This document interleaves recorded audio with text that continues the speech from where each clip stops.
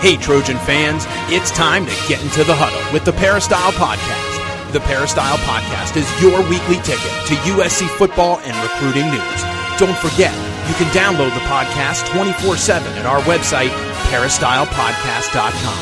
And now, here's the host of the Peristyle Podcast, USCFootball.com publisher, Ryan Abraham. Hello, Trojan fans. Welcome to the Peristyle Podcast. On a Wednesday, we're going to talk some USC Trojan football. We got fall camp in full swing. 8 practices are down. I guess 21 more to go. We want to talk with Dan Weber, and you guys have sent in a ton of questions for Dan. Today, over the last week or so, we got voicemail questions, text messages. We've got lots of emails. If you want to email us, send us a question, podcast at USCFootball.com, or you can call us at 424-254-9141. You can text us there too. Leave a voicemail or send us a text. We do love to hear from you, and we did get a lot of questions from this first week of fall camp, and luckily Dan Weber was out there at every practice. We're going to talk to him about all of those. If you want to download the show, you can do it or subscribe on iTunes, itunes.com/Peristyle Podcast. We're on all the different podcasting platforms like Stitcher Radio and TuneIn Radio and Audio Boom and Google Play. So if you can't find us, just Google Peristyle Podcast and you should be able to get us anywhere you go, any device you have. And we do appreciate all the feedback and all the positive reviews you leave us on iTunes and the other services. All right, well, we have so much to get to. We don't really have any time to mess around. We got to just talk to Dan Weber. What is up, Dan? How are you doing? Doing pretty good. It's a hot and heavy week. 6 straight practices Monday through Saturday. So I know Clay said he wanted to get it kind of into the game week rhythm. They're going to take off every Sunday. We got to go to a Monday workout that we don't normally get to see, which is kind of a very light, something like on a walkthrough basis. Heavy practice on Tuesday. So Clay's really about getting things as regular and as routine as possible. It really worked last year, and they're already in it this year. It doesn't quite seem as much like fall camp as this is a mock game week 4 or something like that, because they really like, this is our routine, this is how we're going to do it, whether it's fall camp or the week of the Texas game, and so you get a sense that it doesn't seem as much like camp. It more seems like we're already in season. Yeah, it does feel like, I think, it was funny, the element yesterday, Dan, that felt like camp when they were doing the calisthenics after practice. That felt a little more camp-like. But for everything else, you're right. Yeah, and that was a shocker. Okay, that was out of the blue. I think they wanted I think they had a message that they wanted the freshmen to pick up, and they just decided, I think it was building a little bit, and I just think they figured this is a really good time to do this. So I think we were all, plus I think the players probably were just about as surprised as well. It was an interesting moment. Yeah, it certainly was. Well, okay, so we have a lot of questions, so we're going to just have to jump right in. We're going to try to get to all of them. Hopefully we can. We'll try to do a little bit shorter stuff for some of our answers today. But let's start off with Tito up in Portland, Oregon. He said, first time writing the podcast and would like to say thanks for all the news updates on USC football. My 3-year-old son and I enjoy and always look forward to your podcast every week. Wow, that's great. I didn't know 3-year-olds listen, but that's start them early. I like that, Tito. He said, so my question for Dan is, how's the position battle between Marlon Tuipulotu and Josh Fatu going so far for the first team reps? Well, I thought it was interesting. We mentioned that position yesterday to Clay, and he talked about Marlon, and then he talked about Brandon Peely, another freshman, a freshman who was not here early, 340-pound, athlete who can slam dunk a basketball, and he's really made waves. And then he mentioned Josh. So And I think you were, was it you, your question, it might have been Shotguns, was asking about Kenny Bigelow. Yes, and Shotgun. coming back from his 2 knee surgeries. But I thought it was interesting that they all mentioned Marlon first. And Marlon has been taking the first team reps. But Brandon is Thiele is pushing his way in there. So pretty impressive. We were talking to, I guess, Vianney yesterday, and we said pretty different. You've got a couple of 18-year-olds in there now. Last year you had, and he said, yeah, we had an old man. They had 25-year-old Stevie Tui Kalavatu in that spot, and now you've got 2 true freshmen that are kind of taking the first reps there. So, but yeah, I think Marlon is what he did this spring. He solidified himself with. He's going to be on the field. I don't think there's any question. He is does not look like a freshman. Doesn't play like a freshman. So he's that was a great late switch to get him. You get the Oregon kid to switch from Washington. That's almost the perfect recruit because he ends up not playing, for either Oregon or Washington, and he ends up playing for USC. So you don't have to play against him. Recruiting doesn't get any better than that flip of Marlon. Let's stick with the defensive line. We have a voicemail question. I believe this is the right one. Hopefully I'm right. Here you go. Hello, fellas. My name is Al from Pennsylvania. I have 3 questions about the scrimmage. Was the offense that good, or does the defense need help physically? 2, did the offensive line blow away the defensive line? And 3, did the quarterback have all day to throw? I hope all 3 answers are no, but I had to ask. Fight on and have a good day. Thank you. Good questions from Pennsylvania. I think it was the first time we saw the offensive line really attack, and I thought that was good. I thought I would have given the nod on offense to the running backs. I thought they just had a really good day, and that's what you want to see. They were athletic. The offensive line was athletic, and so that would and it's kind of one of those deals where I guess it's a zero-sum game, because if the offense plays great, do you say, oh, what's the problem with the defense or whatever? I think it was the first time that the offense had the advantage, against the defense. Are they giving Sam time? They are batting down some. He got 2 bat downs, so time is a different dimension when it comes to Sam, because you just don't get to him. He's just but I think they were close, and I thought pass protection was pretty good. They don't take a lot of time. This is not a team that is looking for even when they throw the ball deep, what they try to do is they try to set you up with the run game, try to get you coming up to your secondary to come up and help, and then get somebody deep, but get them deep quick. They're not looking for plays that take a long time to develop. And I'm trying to think what was the third question, Ryan, about the line. I think it was in terms of the physicality. I don't think the offensive line is ever going to blow away this defensive line. I just think they attack them quickly, smartly. But I think the big difference was the ability of the backs to take advantage of what they saw at the line of scrimmage, and it just was a combination.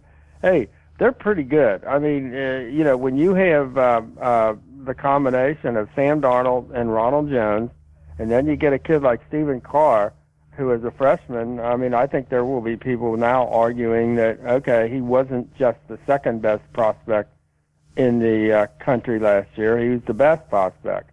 So that's a pretty good, that's a pretty good load for that offense to throw at the defense, and it's really the first time they've had the upper hand. So I think that was a good day, and I don't think that was all that much of a negative on the defensive line or the defense in general, in terms of their physicality.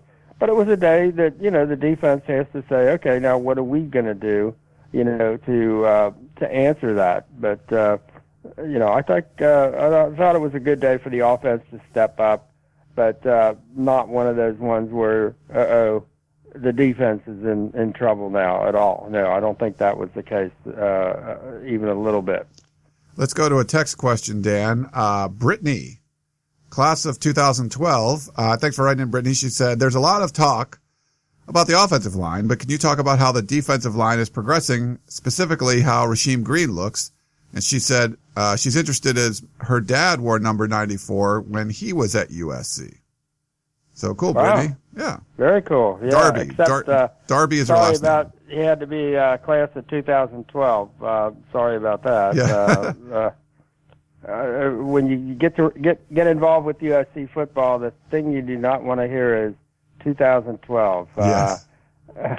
President Nikia stopped by practice the other day, and he mentioned the 2012 season. So that's one that nobody's going to forget. In terms of the Rasheem Green, he's 275 pounds. He's leaned out a little bit. He's so athletic. I'm going to be interested to see if you get the sense that this is the year he's going to really assert himself and physically and make those kinds of plays that make you think, wow, look at.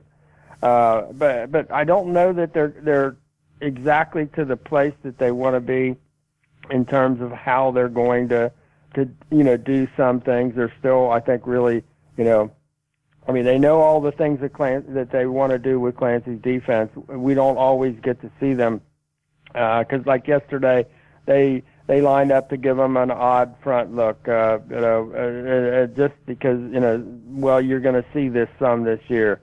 We might not play it as much, but we may play it some and all that. So you don't always get an exact sense of how it's going to play out once the season starts. But I think his quickness is really apparent, and his technique. I think he's really been listening to Kenichi and really working on his hands, for example, and just doing all those things that you want to see a guy that's 6'5", 275, who just looks like he could be as good a player as USC's had in a few years if he just really steps it up in terms of just pushing himself and becomes that kind of a player. But I'm pretty encouraged about where Rasheem could be this year. Sticking on the defensive line, our buddy Nick in Cyprus, a.k.a. Big Nick 21 USC, says, how well has Kenny Bam Bam Bigelow played? Well, I think, he's missed an awful lot of time. He's had the 2 knee surgeries. He's shown an awful lot of leadership, I think. He's leaned out a little like Rasheem. He's probably 285, but he's not anywhere as big as he was when he came in at first. And I think taking a little bit of time, to get himself back into the swing of things, and he's at a position where you've got those 2 freshmen we talked about, Marlon and Brandon, and then you've got Josh Fatu. So it's a crowded position at nose, and I think whether he and when he comes back into say, okay, this is the Kenny Bigelow that coming out of high school was so highly ranked and all of that. I think the thing that he does so well is he's been such a great leader. He was such a when he was injured and all the things that he does, not in terms of the playing field, but just in terms of being on this team and being a mature guy who really has his terrific leadership ability and all that. And I think, they really respect him. They really like him. He just loves being a part of this, program and, in the school. And so we'll see. I mean, I just think it isn't going to happen right away when you've missed as much time as Kenny's missed. But he's going to get his chance. And I think, everybody is pulling for him to be able to really be a contributor. And I don't think that's out of the question at all. We have our buddy Bearsecutor. He said, seems to me that Marlon Tuipulotu's trajectory as a freshman is rising faster even than BLW, so he's talking about Big Leonard Williams, did. Agree or disagree, and why? And what would you say after observing the coaching staff for several seasons that explains Coach Pendergast's high regard for Coach Bradford? That's from Bearsecutor. Well, I think Coach Pendergast and Coach Bradford worked together a couple of places, I guess the NFL and at Cal. And I just think it's one of those, very comfortable situations. He knows what I want him to do. He knows what I need him to do. The personalities work well together. I think this is a big year for for Coach Bradford to really show that that the busts are gone, that that the coverage is, they're not giving up anything, and they're not going to give you, if you're going to score on this team, you've got to earn it. And obviously, in games last year, the Stanford, we won't even talk about Alabama, but the Stanford game gave up a couple of busts for long touchdowns. The Utah game, there were some issues in coverage that probably cost USC that game on a couple of scoring drives. And in the Penn State game, there were crazy plays, unusual plays, but there were things given up by the secondary that were like, wow, how did that happen? So yeah, I think I think it'll be interesting to watch that development in terms of Coach Bradford and how he works with Clancy's defense. As far as Marlon, boy, you're putting him in big company when you talk about his trajectory with Big Leonard Williams. There was an athleticism about Leonard that you can't coach, you can't teach, it just was there. A big man, that active, that able to just flow to the play. It's hard. And I with Marlon, I'm not even talking about trajectory. Marlon was there from like day one. He just walked in the door and you thought, wow, look at this kid. He does not look like a freshman. I think the fact that he was the heavyweight wrestling, super heavyweight wrestling champ and all that, he's got such a low base, low center of gravity. His pad level is just great. But he's a different kind of player from Leonard Williams, in a different position. So, I think he's,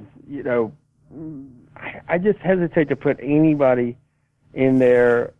Since I've been here, maybe Sean Cody had as a freshman, that same kind of, impact with that Big Leonard Williams had. If Marlon's even close to that, they have had a really, really, wonderful recruiting, year this year on the defensive line, and that's not counting Brandon and Jay Tufele, who I think they also thought has now. He wasn't here in the spring, but they think he's made some big, taken some big steps here recently as well. So however that works, Marlon's pretty good. Sticking along that front seven, how is Olawale Batiku and Connor Murphy looking, and do you expect both to contribute this year? That's from Tarek. Well, okay. Clay said jumped on Connor and said he was one of the two people that they came out of the scrimmage with Clay mentioning Uchenna, and which is pretty impressive considering Uchenna had a kind of an ankle thing that middle of the week. So for him to come out and look as good as he did, but the other guy he mentioned was Connor Murphy. Connor was just standing in there. He's got great ability at 6'7". It's not always that easy to stand in there and just really hold your ground. I mean, you're such a target, and for blockers, and he was quite impressive. Olawale didn't get to go. He missed probably 3 days, I guess, with that turf toe. And I know it's frustrating to him. I know he was walking around the other day with the first time it happened with his shoe off and just not pleased at all. He was back yesterday, and I think, they've done what they've done other times and with a new shoe and a process, something. And with turf toe, there are no perfect answers as to this is what's going to happen, and it often happens to guys like Olawale or Trey Madden, really strong, quick, strong, athletic guys who maybe put more pressure on that, on those feet and on those toes than almost the body is designed to handle, and so we'll see. Olawale's not where he wants to be yet, and probably not where they want him to be yet, and where they need him to be. So he's somebody that the next 4 weeks I think are going to be really important real important. Let's see. Let's move to. We'll go to a text message again. He said, "This is from Brandon in Vegas." He says, "How has Clayton Johnston looked at left tackle with the ones?" Fight on from Vegas. He looks like he belongs. I mean, he was kind of a lean, sort of a 280-pounder on a 6 foot. I think they listed him at maybe 6'5" last year. He said he's 6'6" now. So at 6'6" and 304, he looks like a left tackle at USC. He just looks like that guy. And he's been, he works like crazy. He's very serious about what he's doing. And I think, he's there to stay. Now, obviously, he's alternating with Toa Lobendon, who is alternating with Nico at center. And so they, when Toa's not center, he moves out and takes some snaps at left tackle. When Nico's not at center, he moves out and takes some snaps at right tackle. I think the way they're doing it, everybody's getting plenty of snaps because they're running a lot of plays. They've got a lot of bodies. They want to see a lot of kids do a lot of things, but I'm really impressed with him. I think he looks like and we saw him in the spring, and he started catching your eye. And I know he said he was really working with the coaches, getting feedback. Just all of a sudden he's not the guy, that we saw the first 2 years. He just is all of a sudden kind of grown into the position, and he looks like he belongs. So he's been a really, the spring and then now he's been a real positive development for this program. Let's see. Let's go to talk about Stephen Carr a little bit because we got a lot of questions about that.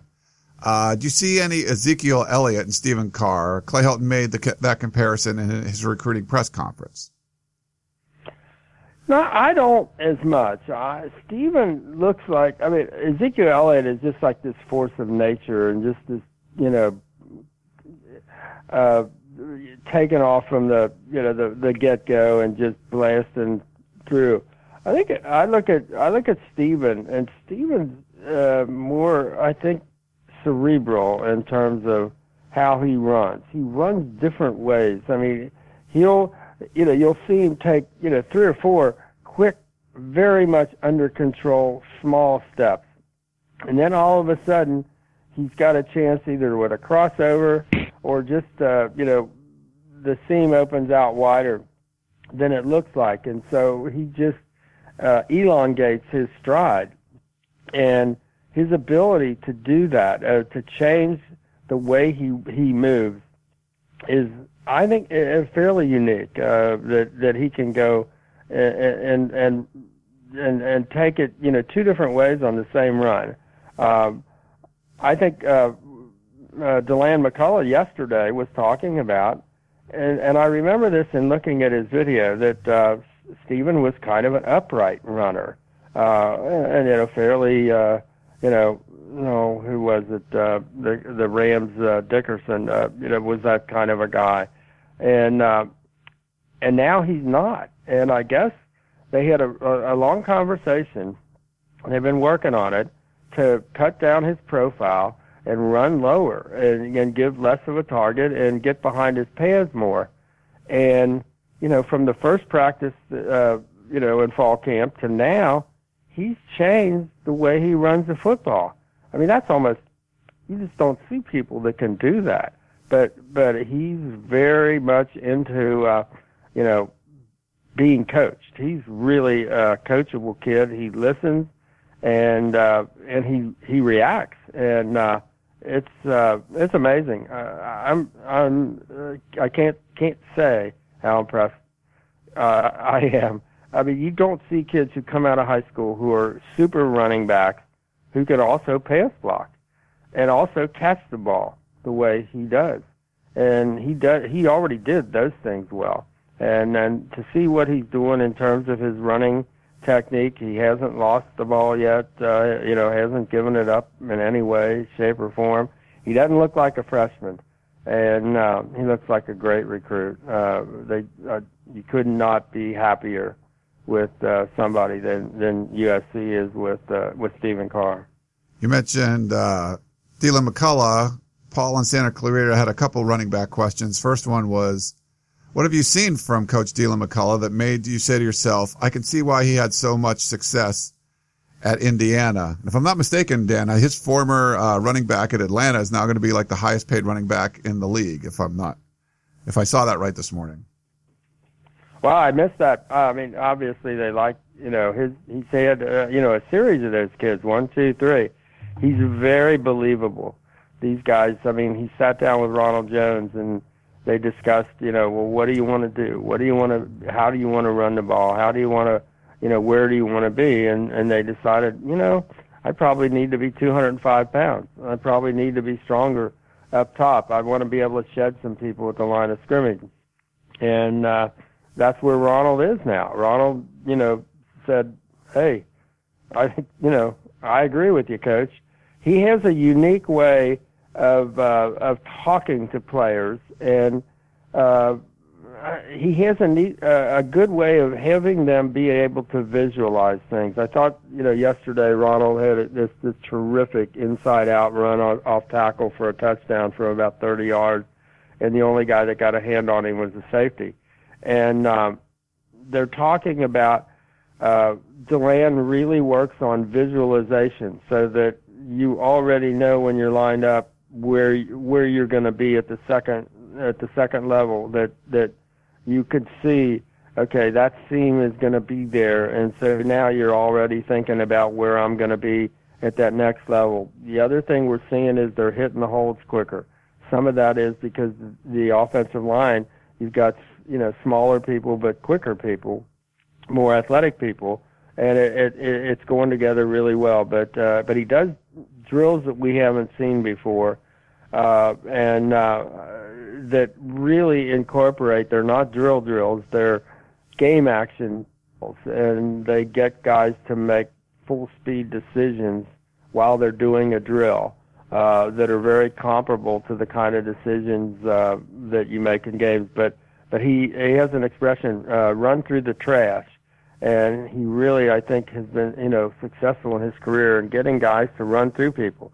I mean, just to, make he said he doesn't want them running on 100% instinct.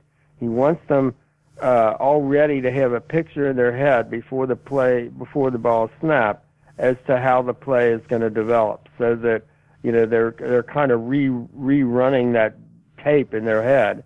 And it's not like everything's just happening, at the last second, and they've got to, improvise as they go. He's a good one. Clay did for somebody that they didn't have any connection to, any history with, to come up with, a guy who was a high school principal, in Cincinnati at a charter school, at Inter City Charter School. He's just a terrific hire, and you just can't say enough good things about the land. And it was my bad. It was that Devonta Freeman actually got a 5-year extension at Atlanta. Okay. Tevin Coleman is the other running back there, so he's obviously had. He's going to be in the running for it. It looks like Yeah. after his freshman, after his rookie season, he's going to be right there. Yeah, he had. It was his second season last year, and he had 8 touchdowns. So it was pretty good year for Coleman. And that was with the Bears, right? Was he the Bears or was he the Atlanta kid? No, he was the Atlanta. Yeah. He's got one at Atlanta. He had the probably the best rookie with the Bears last year, I guess. So he's had 3 in 3 years. Yeah. Uh-huh. So, and I lose track of who all those guys are. I mean, when you get a kid, when they were able to run the ball at Indiana, for example, against people with far superior, physical talent in that league,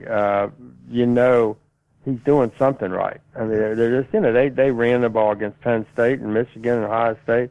Now, that's pretty impressive stuff. The other question from Paul was, I recall in that summer of 2005, there was a buzz about how good Reggie Bush looked, and obviously he went on to win the Heisman. There seems to be some same type of buzz starting for Rojo this summer. Can you provide some comparisons between Reggie in the summer of 2005 and Rojo now? That's Paul in Santa Clarita. Paul, that's interesting. Rojo and I had that conversation yesterday after practice. Because I said, at 205 pounds, I said, you're probably exactly where Reggie was. I said, you're a little taller than he was. But I said, you really look like you enjoy running the ball up inside. And I said, that was the great thing. People didn't realize it. They started every practice on offense with Reggie running the ball up into the A-gap and just blasting up in there. He loved it. Didn't always do it that much in the games. You had, Lindell, to take care of a lot of that stuff. But I said, now that you're 205, you've got some of the same, you've got that ability off that one cut, that plant foot. And I said, I think, you worked on your upper body stuff and, being able to shed linebackers when you're going through and run through people. But I said, I think you've really, he's really hit the weights hard. I think you've really got that kind of explosive one plant and push that Reggie had. And he said, were you here when Reggie was here? Did you get to see Reggie? And I said, yeah, every day at practice. And he was like really excited that, there is something about when you mentioned Reggie Bush. But I think, we're seeing some things, it probably, like with Big Leonard Williams, with Reggie Bush, you probably should really restrain comparisons there. But he is doing some things that the 30-yard touchdown that he ran in team run yesterday happened so quickly and was so and that was against the first defense. And it was boom, and he's gone, and there was nothing you could do. And the safety got a touch on him, but that was it. And that's when you start thinking, kind of seen that before. And obviously with Reggie, you had the pass receiving, you had the return game and all that kind of thing. But there are some things about Rojo, that's 205-pound Rojo, who really seems to have taken to all the coaching that's there and worked on his hands and has made some big catches already in that you say, okay, I don't think it would be terrible to make that comparison in those areas where it's legitimate. And there may be some where it really is. But he's working at it, and he's pretty good. Keith in Oakland also want to know about Rojo's ability to catch the ball out of the backfield and pass block. What confidence do coaches have in his ability to do those things? Much more confidence, because they've seen him work at it. They've seen him done an awful lot of work on the jugs machines in the summer, and he may have made the best catch of the fall camp, to this point. So that in traffic, I try to say it was like at the, inside the 5-yard line, stayed inbound, was getting hit all the way, and it just cradled the ball in with, real soft hands up, up against his chest and, in midair. And it was a play it wasn't even possible to imagine that he could have made the first 2 years. So just the confidence that, Sam had throwing it to him, and the confidence he had that, he would go up and get it.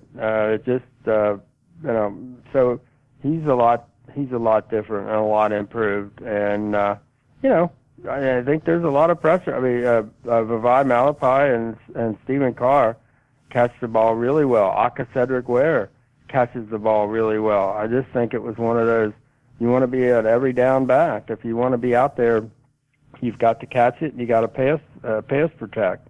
And I think, that's the kind of thing a kid, when he's going into that junior year, says, I gotta do this. I gotta figure out how, and I gotta work at it, and I gotta listen to my coach. And I think all that's happened. And then his other question was, who do you think most likely to redshirt this year? Who are the redshirt candidates? I will defer to Colin Cowherd, who is the well-known recruiting analyst, who is absolutely convinced that 12 of the freshmen are going to play. And I don't think anybody would have thought that coming in. I think people were thinking, we don't really need, if you're a USC guy, you're thinking, well, we don't need that many freshmen to play. Maybe, they obviously Marlon after the spring was going to play. But you just look around and you think they don't need to play, but probably they have to play just because of their, ability and their potential, and that you want to, have that kind of a, well-rounded team. I mean, I think people before yesterday's practice might have said, Eric, we got 2 freshman tight ends. Maybe Eric Cromenhoek. And then he goes and runs a deep pattern yesterday, and with 3 of the tight ends are out. And he runs this deep pattern, for a 35-yard touchdown pass. And you thought, wow, maybe he was going to be the Taylor McNamara guy, the tough blocking, guy. And here he is, getting deep and catching a touchdown pass. So, I would say it's still a little bit early. Some obviously will, redshirt. But I don't think probably attaching names to red shirts yet is the way necessarily to go. I just think there's enough fluidity, and injuries will be a factor, and those guys still have almost 4 weeks to step up and say, you got to put me on the field. I think with USC now, the level of recruiting, let's say, of last year's class is such that you could make a case that, a lot of these kids are going to be potentially 3-year players and gone. So redshirting kids like that doesn't always help you. Maybe with Sam, you could say, well, it was a good thing. He really had a good year as a scout team guy. But then you look back and you say, gosh, so you're only going to have him for 2 years. Will Jack Sears, just because he's, Clay was mentioning the other day that the fact that he does have a red shirt available will be in your mind when you're thinking, how do we structure the backup and all of that. But you could make a case that an awful lot of these kids are not going to. I think it's easier to almost make the case for the ones that aren't going to redshirt than the ones that are. I talked to Tyson Helton about Jack Sears a little bit too, and it's funny. He said Sam Darnold has some impact on who's the backup quarterback, because that's part of a lot of what he's got to do is determine a backup quarterback. But like you said, it just seems a bit logical that Fink will be there and they can redshirt Sears, but. anything can happen. Who knows? We'll see. I'll have that up a little bit later today. My conversation with Tyson Helton. We got a couple quick ones from Tarek, Dan. Who do you see as the best candidates to be kick returners and punt returners? Well, I think they were down to about 4 on the punt return yesterday, and maybe 5 if you count Teron Sidney got in there at the end. But Jack Jones and Velas Jones and Stephen Mitchell, and I'm trying to think who was the 4th one. As far as I was concerned, I think it's Jack Jones and Velas Jones. I think Deontay Burnett because of his sure-handedness, but I don't think you need him to take that pounding. I think you might do that if it's one of those ones where you really need, you just want to catch it, and that's all you want to do. But I think it's the Jones boys, Velas and Jack would be my punt returners.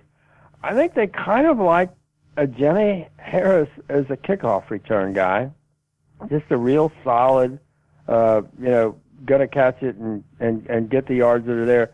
But I would think also you're going to factor in Velas and Jack as just the home run hitters.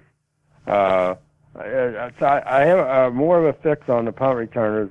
Kickoff returners, it's not as difficult as a catch, and you're not in traffic, and the ball's not twisting away and all that kind of thing. So I think the kickoff return is pretty wide open. Punt return, I think we're talking the 2 Joneses. And then he also wanted to know, seems like Akili Ross is having a great camp. Think he'll see the field? If so, where? I think slot to start with, a nickel. If they have to move a Jenny, let's say you need another corner and you decide, the best candidate is a Jenny, and they would move a Jenny to corner, then I think Akili would be at the nickel. And he's a guy that they talk about as the classic. He's got cornerback speed and he's got safety size. So he's that that guy that you could look at all 3 spots. And maybe they will as the year goes on, but yeah, I think he's got a determination about him this year that we haven't really seen, and he's a good athlete. He's a tough kid, and he'll be there somewhere. I think you'll see him somewhere. We see him, he shows up on the radar now. And he didn't always do that. I think he really wants to, as he said, he's cleared his mind and he just goes out there and plays. And Jenny Harris has been a real mentor, for him. And he's the guy that everybody likes so much just because he was so darn athletic.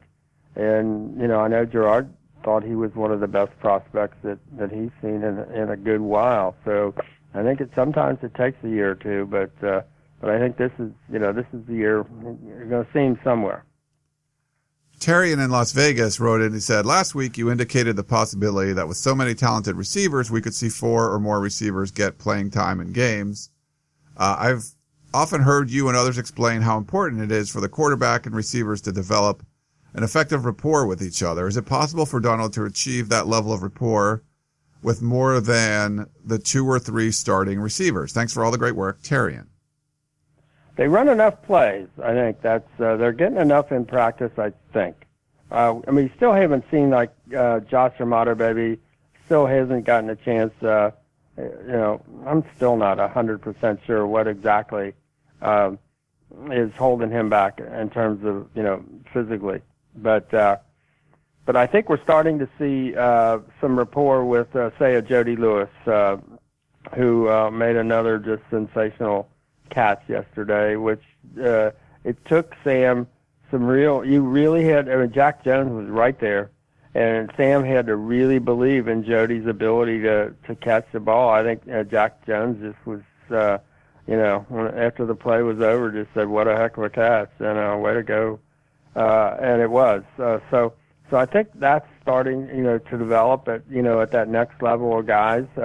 He clearly, I think, has that, obviously with Deontay. I think Tyler Vaughn started with it this year. He was right there, and they believe that, and I think with Jalen Green. So that first group that they've been running in there, and then you almost have to count Michael Pittman as part of that group. So now that's 4, and if Jody Lewis, becomes 5, and then what they're trying to do is develop the long ball ability of Velus Jones to get behind people, and he's made a couple of big plays where you really got to be on the same page with the quarterback. So yeah, I think they do have the ability. I think you could get 6 guys pretty much in sync with Sam, but they have to work at it. It takes time. They got to do it in practice. You've got to incorporate those long those long bombs, and that takes some doing because it takes a little bit out of everybody. It takes time, but I think you can see them devoting the time. To getting that, getting those guys all on the same page, and I think we are seeing that happen. Yeah, and I don't think it's just limited to the.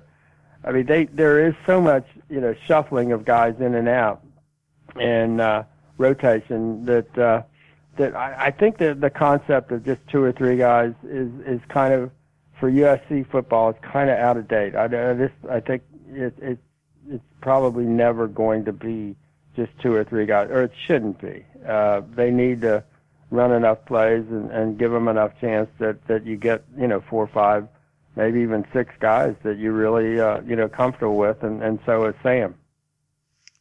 We got let's see, Jason in Longhorn Country. It's a little long. He said, "Thanks for all the great work. This email's for Dan. After Friday and Saturday's reports, I'm starting to get concerns about our defense.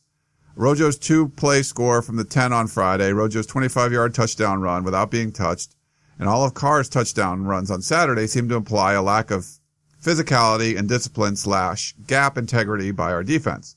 With our offense running the ball with such ease, it seems that this would be cause for concern when playing a team like Stanford, who I assume will have a better offensive line than ours. In addition, the fact that our DBs seem to be losing 50-50 balls to our receivers is also concerning. When looking at Texas, that they might have the best deep ball passer in the country.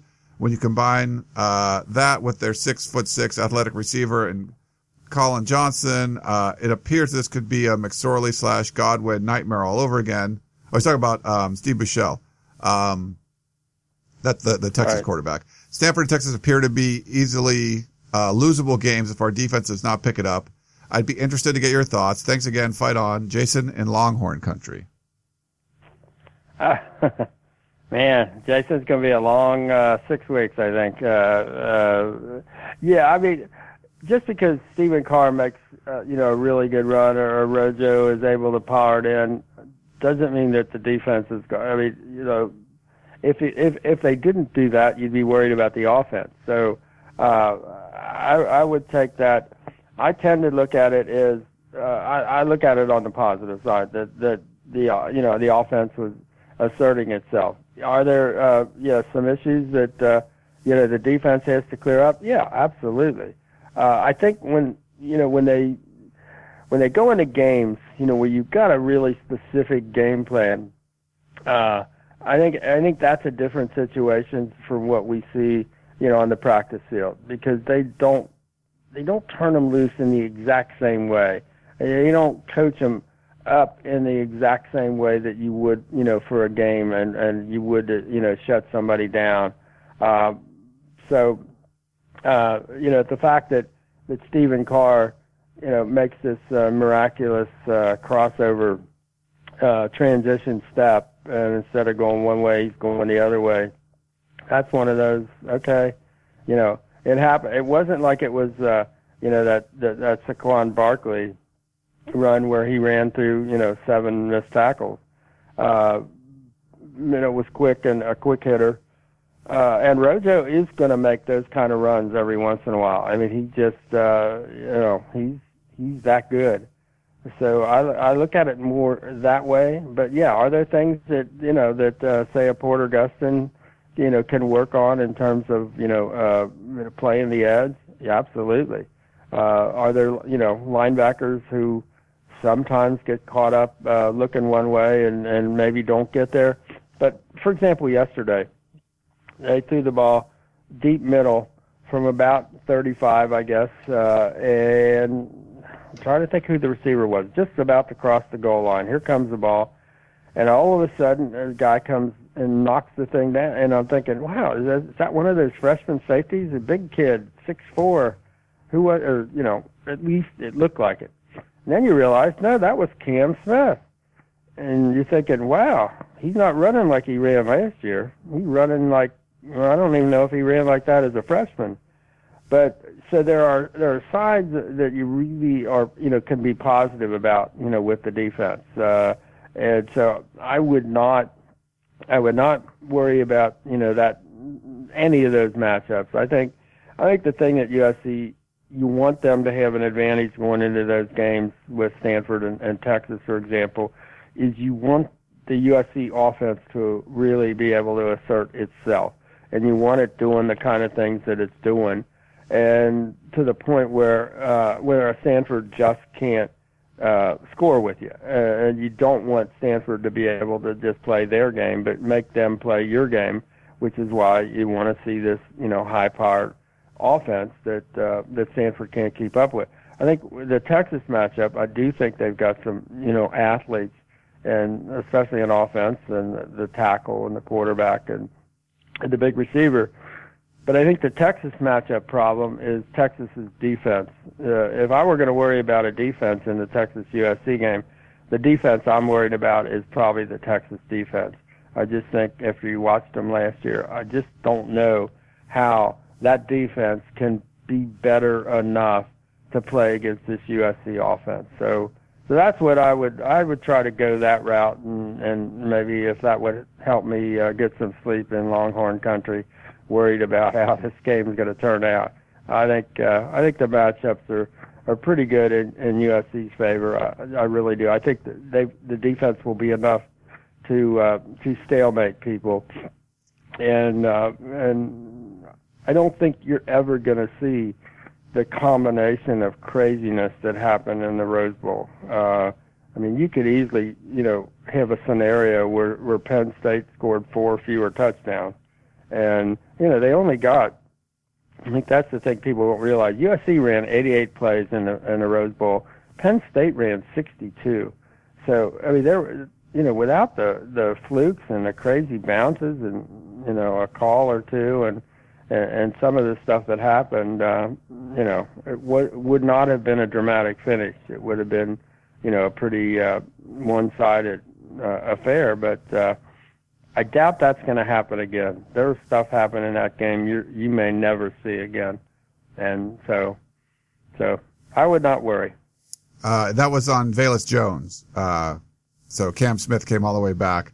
I got tweets about that too, Dan. They're like, why is Cam Smith covering, you know, Velus Jones? It was like, he wasn't the main cover guy. He was helping out, you know, and he got all the way back there. So it was kind of good. Yeah, you can look at it both ways. You can say, oh, where was the safety? But the second thing you can look at, so this is me. I look at it and say, wow, you got a middle linebacker that can get 35 yards deep and knows where the ball is. So that's where I'll take that out of it and let them figure out what happened to the safety. Yeah. Let's see. We got one from Stephen Poway. He said, hey, Ryan and Dan, or Keely. By the way, it's great to have Keely on board full time. She's a great addition to the team and does a great job with post-practice interviews, etc. Fight on, Keely. Yeah, thanks. So Keely's been doing a good job. We'll try to get her back in studio for the podcast. It's been a little nutty during fall camp, but we'll try to do that on a regular basis.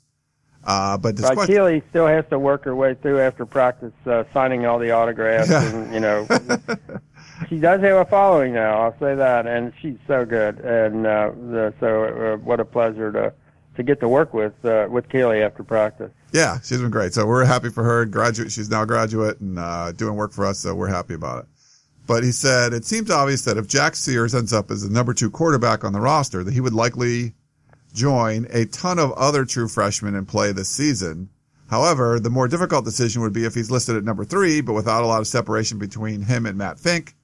say they are listed as or on the roster, which I could see that being the case. It's USC. Given the likelihood that Sam Darnold will leave for the NFL after this year, do you think it would make sense to burn Sears' red shirt in case and play him in this season so we can have that experience for next year? And does JT Daniels' recent commitment for the class of 2019 change the equation at all? Have you heard any inklings from either Coach Helton on this? Stephen Poway. Well, I think that not the JT Daniels. You can't talk about that. But the inkling that we got was that Jack might be a candidate to redshirt. That they're thinking that. I mean, they felt like Sam got as much out of that redshirt where he was a scout team quarterback. It certainly didn't hold him back, from stepping in when he did, and as a redshirt freshman last year. So I think if you look at that model, they're probably thinking there's an awful lot to be said to have the kind of freshman year that Sam had, where every day you're going against the first defense and going hard and making plays, and Sam did. And I think they might look at that as a better model for getting, say, a Jack Sears ready than a model that would have him, doing some mop-up duty, but not necessarily, getting the kind of, critical on-the-field, in-game experience. So USC hasn't been very good. USC done a better job of working with the scout team guy and getting him ready than it has in the mop-up guy during games. So right now, if you had to bet, you would think that, and again, this is completely, and they are very trustworthy in terms of who deserves it based on practice play. This is not a team that maybe determines how much time you get on the field by how they recruited you or where you were from or what your, clippings are, all that. That recruiting does not factor into this. This will basically be a performance issue. And if push comes to shove, my guess would be, let's say they're really close, my guess would be Matt's used his red shirt, and Jack hasn't, and Jack would be the guy who would get all the snaps with the, with the scout team. But again, that can change. There's still, 4 weeks, and I think they're still going to count those first 3 weeks of home games as a time when freshmen get a chance to prove themselves. So there's a lot of time, for them to, factor this all in and figure it out. And but that would be, I think, the way things are kind of leaning right now. Speaking of redshirting, Anthony in LA says, "Hello, Peristyle. Great work, you guys. It's great to see and hear you on a daily basis. The excitement and national attention this football team is getting in the media. Dan, we have a very talented freshman class who came in, and it's been almost a tradition with this staff to recommend redshirting these new players. But I seriously believe that the Trojans would be doing themselves a disservice if that happened. Stephen Carr, Joseph Lewis, etc., especially with a college football playoff or bust bar that's been set. What do you guys think?" So I think we kind of talked about this, but Anthony in LA, I thought you'd get a chance to react. They're not going to. It's interesting, all the interest in redshirting. I know people, get invested in these freshmen, and I don't blame you. And you haven't seen them, but you kind of get a real sense about them, and I'm glad that's what we're trying to do. But I'm not looking at redshirting a lot of those guys. There are a lot of freshmen that you just mentioned their names, and you think, I think like a hard call might be, let's say Randall Grimes. Do they have enough receivers? Last year you had the 4 seniors, or you've had the 4 guys who were on their way out, and they were going to get their shots, and there were some, true freshmen who redshirted last year who probably wouldn't redshirt in most other years. Are there guys like that? Maybe, but I don't think redshirting right now is something that they're really thinking about. I think they're trying to think, who has to be in the rotation, who has to who could help us win football games this year? And I think that's the thing they're most thinking about. And I just don't think they've gotten to the point where they're really focused on how the redshirting is going to go. I just think it's who can get on the field, who can get the rotation, give them enough time to have a real opportunity, and then go from there. But yeah, I just don't think that's a big consideration right now in terms of the redshirting. It is a quarterback, but after that, I just think letting it go. And that just to follow up on the Jack Sears stuff, talking to Tyson Helton about it yesterday, the backup, that role, it's an important role, and you want to get some experience. And to be fair, and I asked them about this, USC's been fairly horrible about getting the backup quarterback experience. Yes, they have. They've been Max Brown, it was such a disservice that he'd never had any real playing time. So he said he said that's always the goal. That's what you want to do. But if people feel like Jack Sears is going to be the guy next year, but Fink's ahead, which I still think he is, I don't think they're going to remove the red shirt just because of that. I mean, they'll try to get whoever the backup is playing time. Fink, right now it'd be Fink. And he said that's the goal, but just historically, USC's been really bad at that, Dan. Right. It hasn't been the greatest deal to be the backup quarterback at USC. That doesn't necessarily, you had to chart it. Sam Darnold had a far better year as a freshman, redshirt, running the scout team than Max did as a backup. And if you had to choose between the two, you'd have said, gee, I'd rather be Sam. He really got to do some things and got better. And so yeah, I don't necessarily know that, it would be, but you do want somebody who's maybe a little more mature, a little closer.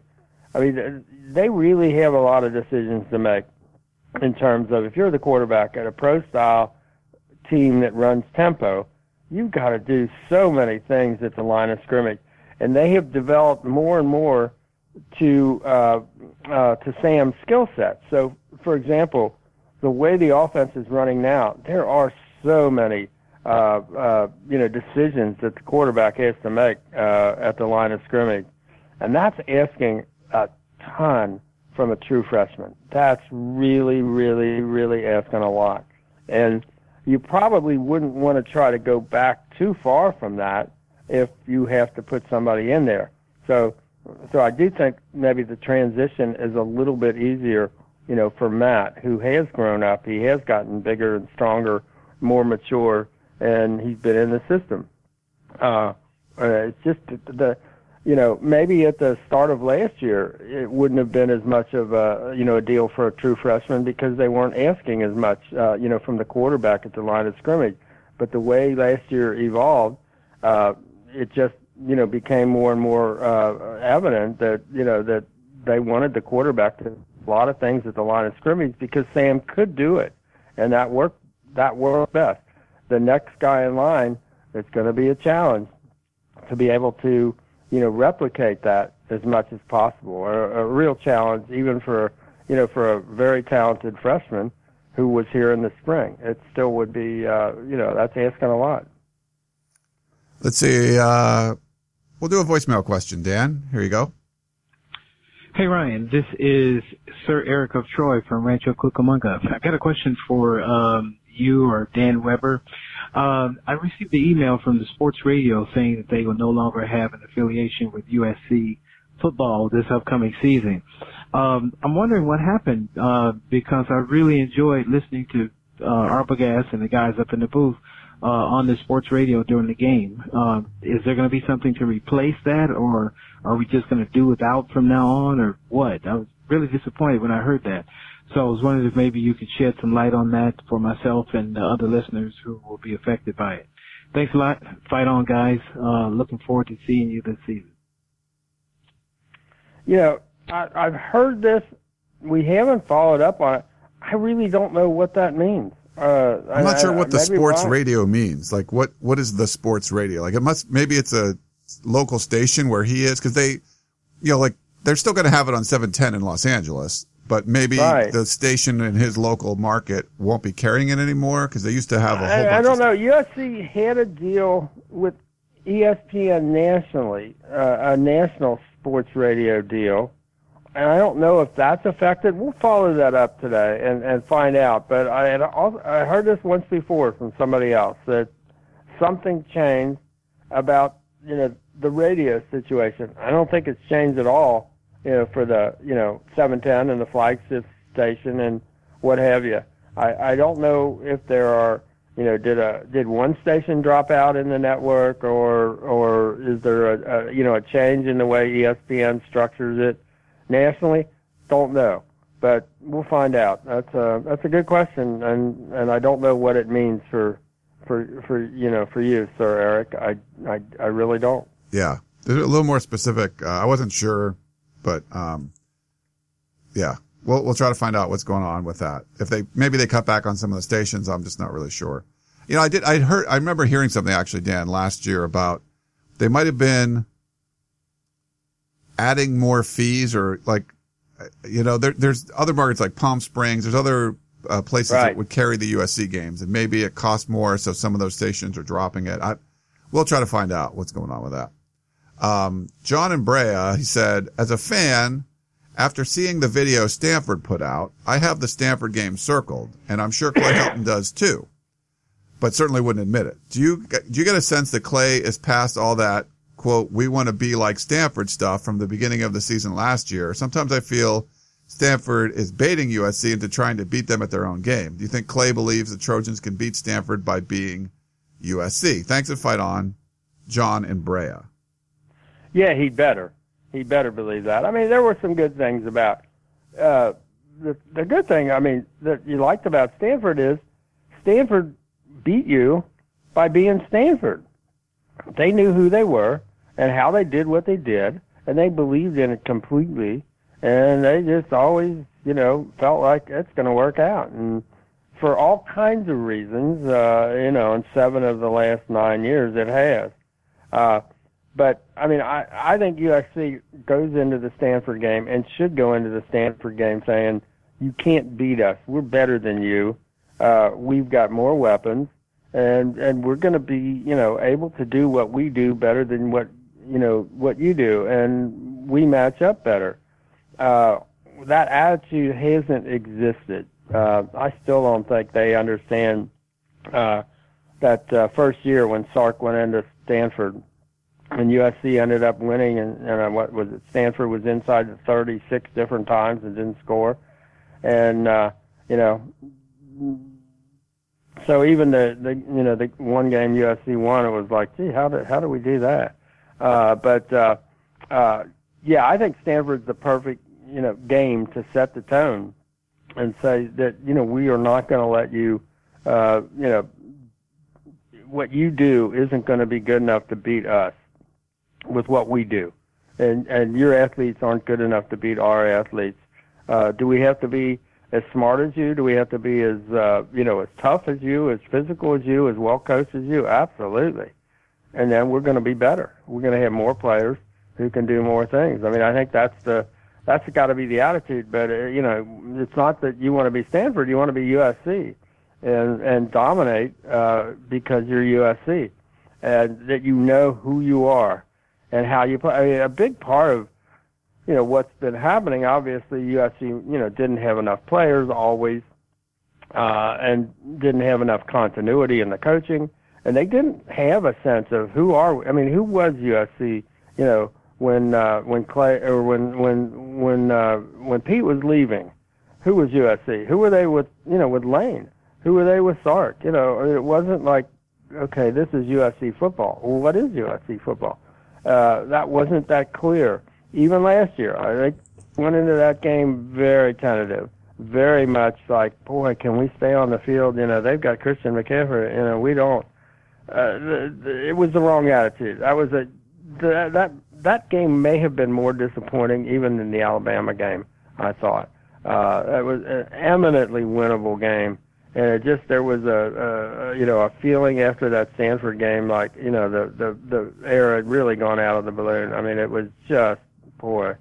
The good news was it forced, what happened with Sam, with his team, the way they practice, the way they do what they do.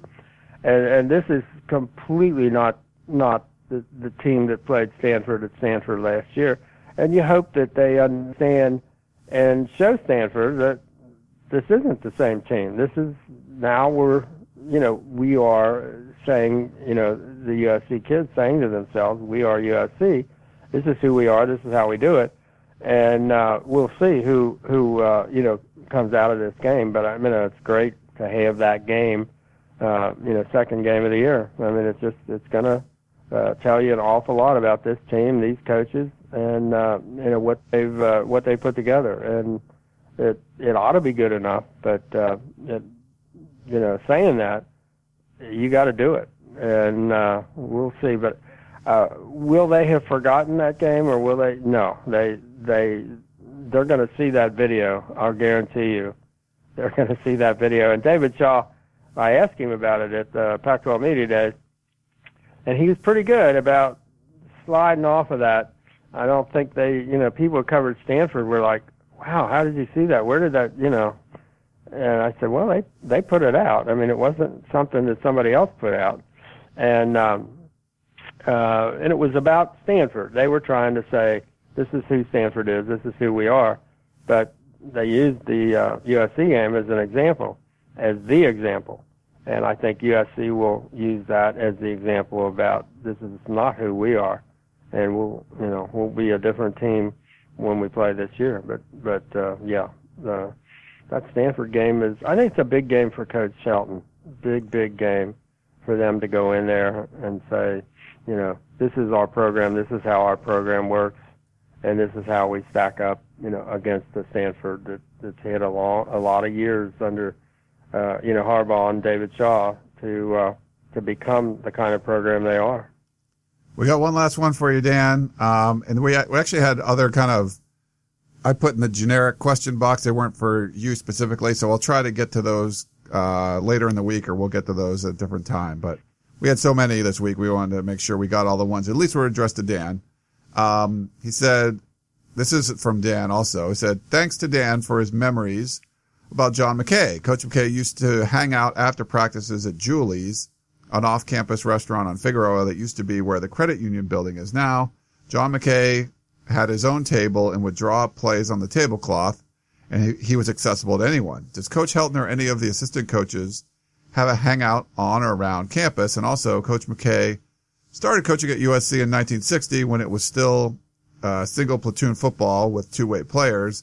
In 1962, when he won his first national championship, we had 3 platoons, one for offense, one for defense, and one that went 2 ways because you could substitute a player once a quarter.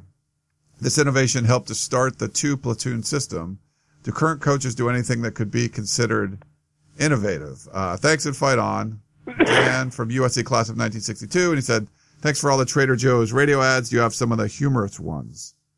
Yeah, I'm not sure. Well, I'm always fascinated, and I know we've heard those stories of being at Julie's after practice, and I'm thinking, here we are after practice, and we're just thrilled to death if we're out of there by, after riding, we're out of there by, 10 o'clock, and we're thinking, gosh, that's great. And you do wonder, because you remember that, the writers used to go over there and hang out at John's booth and all that.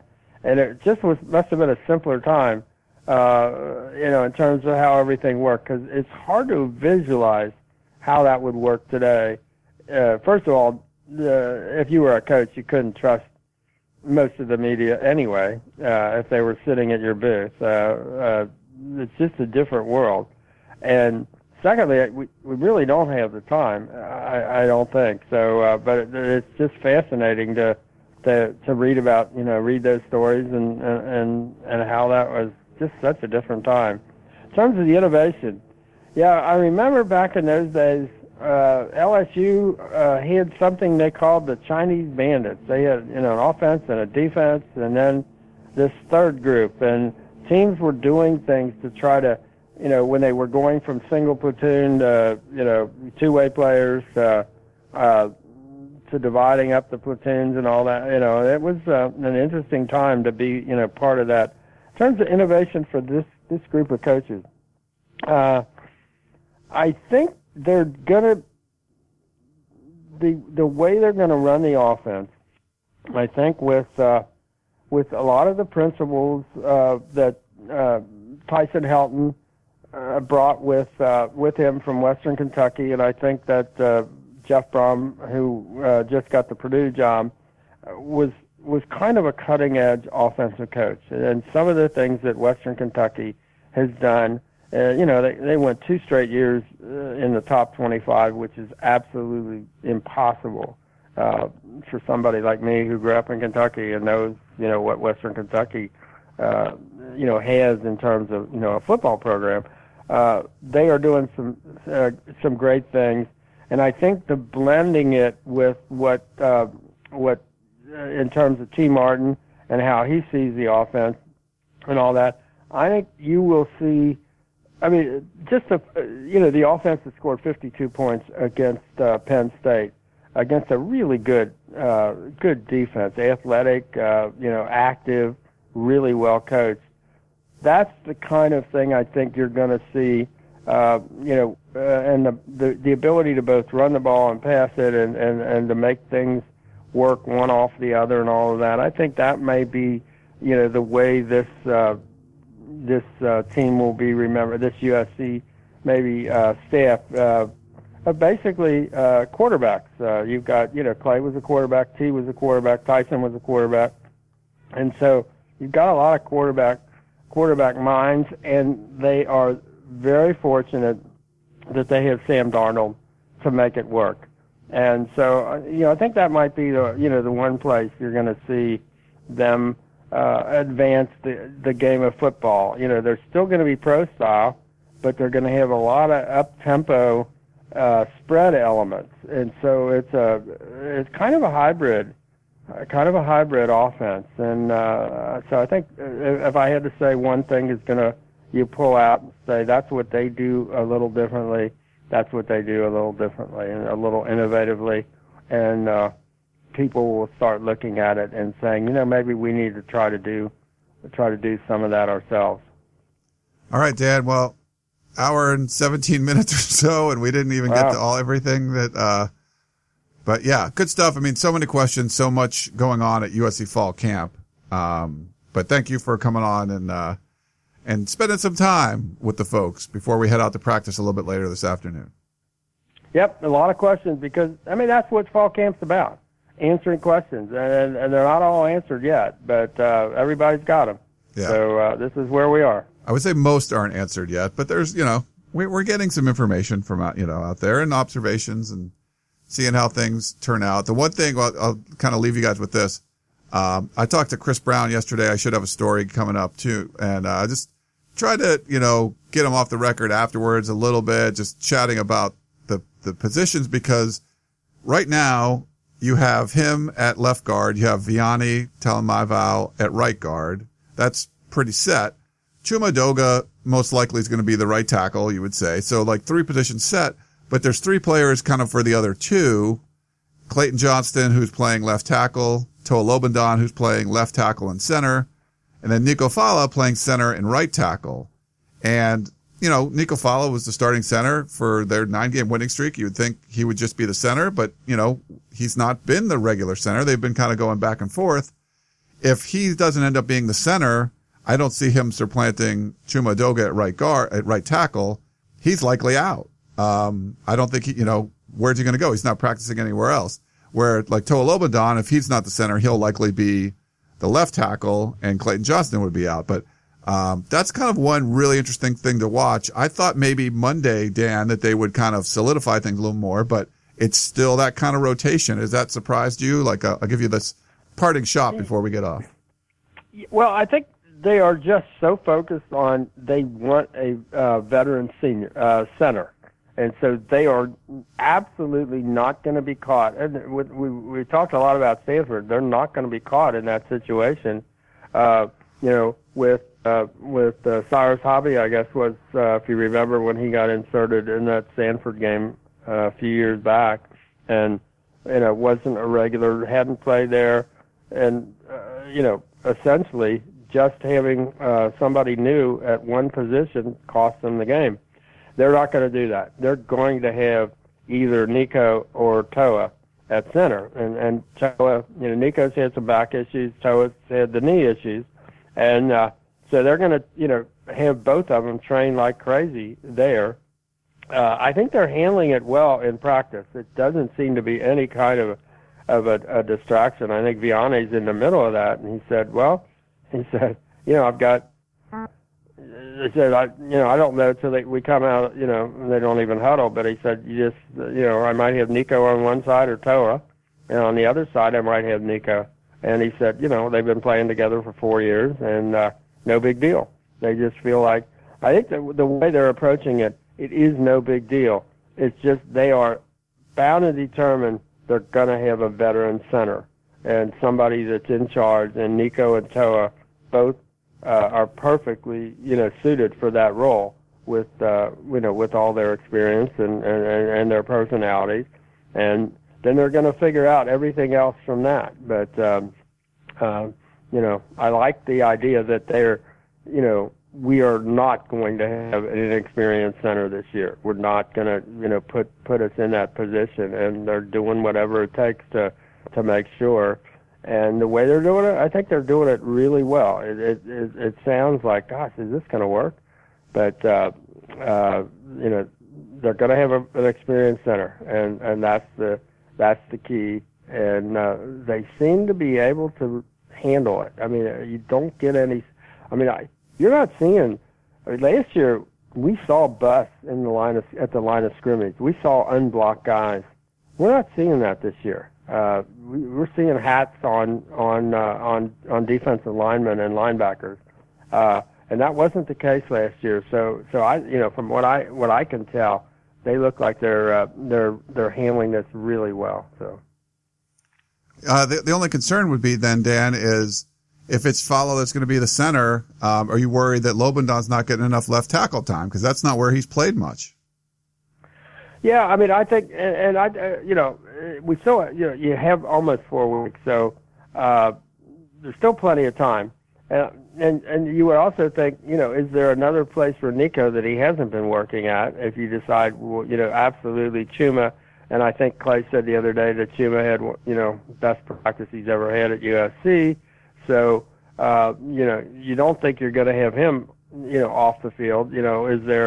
Is there a spot at guard, for Nico, if he's not at center? Is there, a guard spot that he hasn't been working at? How do they do this? I don't know. I like what I'm seeing of Clayton Johnson. There's no question about that. And is there another spot for Toa? I think the question would be, whichever one doesn't start at center, is there another spot other than the 2 tackle spots? Because if you end up saying, well, I really like what Clayton Johnson's doing, really like what Chuma is doing, or if you say, as Clay said, after the first 3 games, maybe Austin Jackson and Andrew Voorhees are able to challenge, for a couple of those spots. I think we may be seeing a mix and match situation that kind of goes through the whole year. That eventually they get enough reps at wherever they're going to end up, and that by cross training and all of that, they like the idea of cross training, and they think that's a plus. So it's different. We haven't seen this before. So I don't know that I've ever remembered a team where you have 2 centers. That's usually kind of locked in. So we'll see how this goes. It's kind of interesting. All right, Dan, great stuff. Man, I just added another 7 minutes to our podcast. Sorry, but I wanted to talk about it. But thanks again. We'll see you out there later on. Yeah, there's an awful lot to talk about, so we won't hesitate to talk. All right. Well, that's Dan Weber. I'm Ryan Abraham. Hope you guys are enjoying all of our USCFootball.com coverage. Tons of it, putting up lots and lots of content on the site. Hope you guys are enjoying it, and we will talk to you next time. You may have noticed that shopping at Trader Joe's is unlike shopping at other markets. People ask us all the time how we manage to have such unique, interesting, and delicious products at such great everyday prices. This is Dan Bain of Trader Joe's. The answer is simple. It's all in the way we do business. We buy directly from the manufacturer whenever possible. This helps to keep our costs low, and we pass those savings on to you. No gimmicks, just great values at honest prices. Every day at Trader Joe's. Thanks for listening. You've been listening to the Peristyle Podcast, presented by USCFootball.com. Be sure to tune in next week for the latest news on Trojan football and recruiting. And don't forget, you can automatically download the podcast directly to your smartphone or tablet for free. Just click the iTunes link on PeristylePodcast.com or search for Peristyle Podcast at the iTunes Music Store.